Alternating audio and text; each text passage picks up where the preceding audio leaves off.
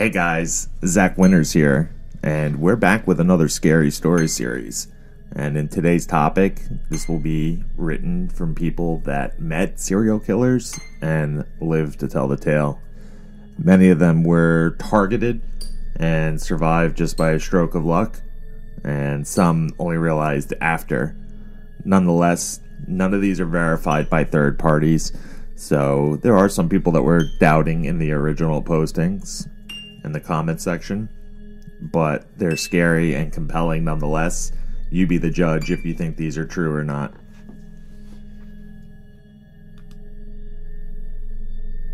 I used to work for the city of Pensacola, Florida, as a computer operator. They had two mainframes, one in City Hall and the other in the City Hall annex across the parking lot. And I had to run backups on both machines. I should mention that I'm a female, and at the time, I had long dark hair. So, one night, I was walking across the parking lot, I worked at night, and spotted a Volkswagen Bug sitting in the parking lot with a man in it. He got out of the Bug, and I could see he had his arm in a cast with a sling. He looked raggedy, tired. He goes, "Miss, come here for a moment. I need some help," he said. I got the creeps from him and told him I'd call the emergency line from City Hall for him. He said, No. I don't need the cops. It's a simple thing. I need help because my arm's in a sling." I felt even creeped out more, so I walked really fast. I'm almost running at this point. Up to City Hall and went in the back door. I turned to lock the door and was shocked to see the man leap up the stairs and try to push his way into the door, but I got it locked in time. I immediately called the police department and got an officer to check out the parking lot, but the car and the driver, they were long gone. I asked the officers if they would mind staying around, and they got that set up for me. The rest of the night was uneventful, and I went home in the morning. But about 3 days later, Ted Bundy was arrested about 2 miles from City Hall in a stolen VW Bug, which matched my description to a T. Faithfully, I had dodged Ted Bundy.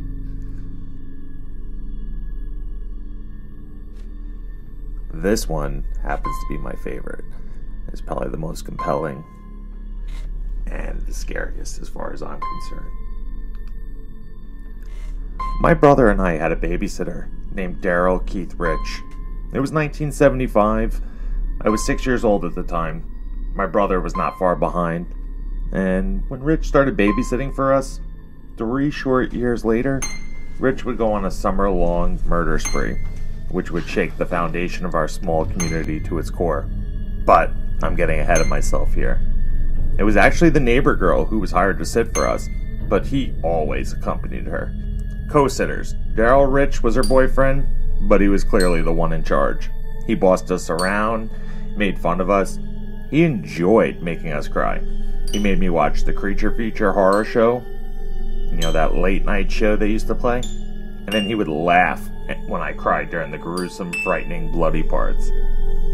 He'd tweak my skull with his fingers and call me a crybaby. Well, duh.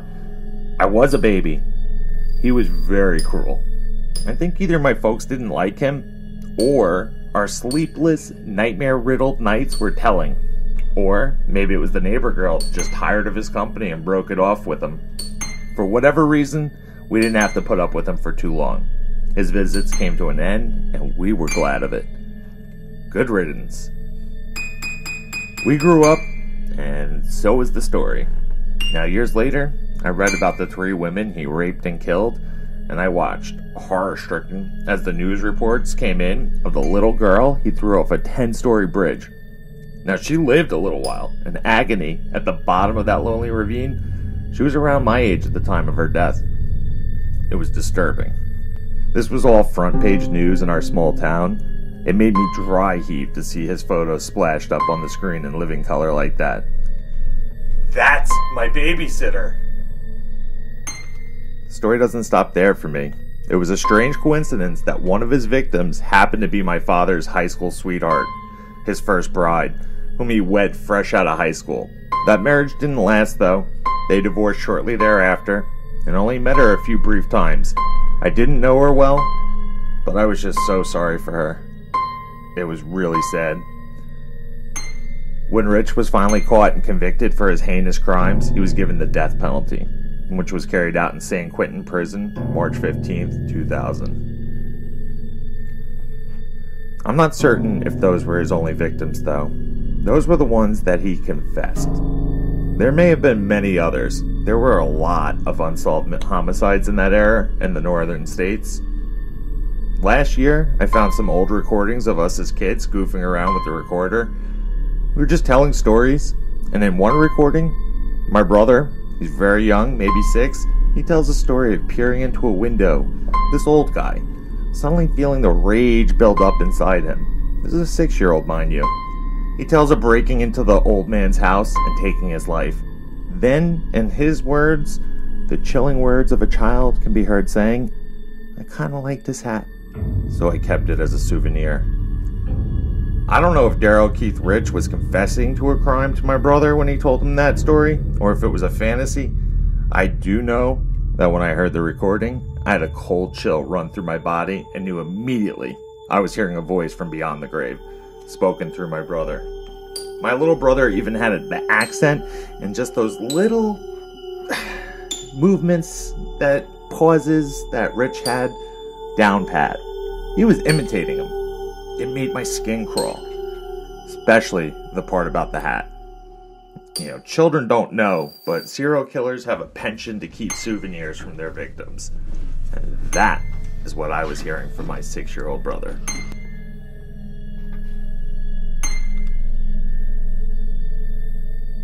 We usually don't pick up hitchhikers, but I'm gonna go with my instinct on this one. Saddle up, partner. I was a young man living in the north of England, Yorkshire. I just started dating a girl from Leeds, a good few miles away from me. I was pretty engrossed with the girl. She was my first. So subsequently, I missed the last bus home and had to walk. Her family was dead against me spending the night. So off I set. It was around 11 p.m. I lived about 7 miles away, so I had at least an hour's walk home. I started thumbing a lift. There wasn't much traffic, but I lived in hope. I'd been walking for about 20 minutes when I heard a car in the distance behind me. I stuck out my thumb and prayed. The car stopped and the front passenger door popped open. I should explain I had fairly long hair back then, and I wore it in a ponytail. So I climbed into this car, and the driver just stares at me for a good 10 seconds. His first sentence was, "I thought you were a girl." Which wasn't quite as weird as it sounds, but he did seem to be a bit peeved. A spotty teenage lad had gotten his car instead of a girl. He asked where I was off to, so I told him it was the next village. He was on his way, and it wasn't a problem. It was a quick 10-minute car journey. We started chatting about mundane stuff, football mainly. Then he asked if I had a girlfriend. Then he asked if I fucked her tonight. With that, he tried to grab my hand, laughing and asking to sniff my fingers. I was getting really freaked out at this point. I was quite a naive young lad back then. He then proceeded to tell me about his last girlfriend and how he raped her because she wouldn't give him sex. Let me tell you, all I wanted was to get the fuck out of that car now.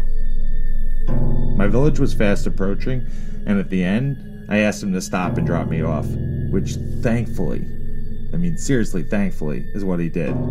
As I got out, he said, "You're a lucky lad. There's a lot of nasty bastards out there who'd have robbed you and took you for a ride." I mumbled my thanks and legged it home like the devil was chasing me. I was so bloody scared. 3 weeks later, on the national news, I saw the bloke who gave me a lift. He was charged with the rape and murder of several young women around my area. His name? Peter Sutcliffe. He's still in prison, and he was the reason I stopped hitchhiking.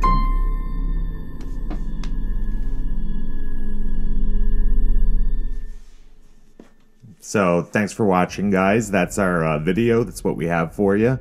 This was originally supposed to be a much longer video, but while we were filming it and recording it, a Freedom Information Act request that we put in for a budding serial killer came in. So we have a huge box of DVDs and several thousand pages of investigation material to go through. We're very excited for this next video. It's going to be an extreme deep dive, and I think that you're going to see a quality that you didn't see in our previous videos, as well as I hope you noticed that we upgraded our audio. So I hope that audio sound is much better, much clearer, no more echoes. Also, we want to thank you for watching. If you can like, subscribe, I hate asking, but it is important. All right, it definitely helps out the channel. All right, again, thanks for watching, and we'll see you guys soon.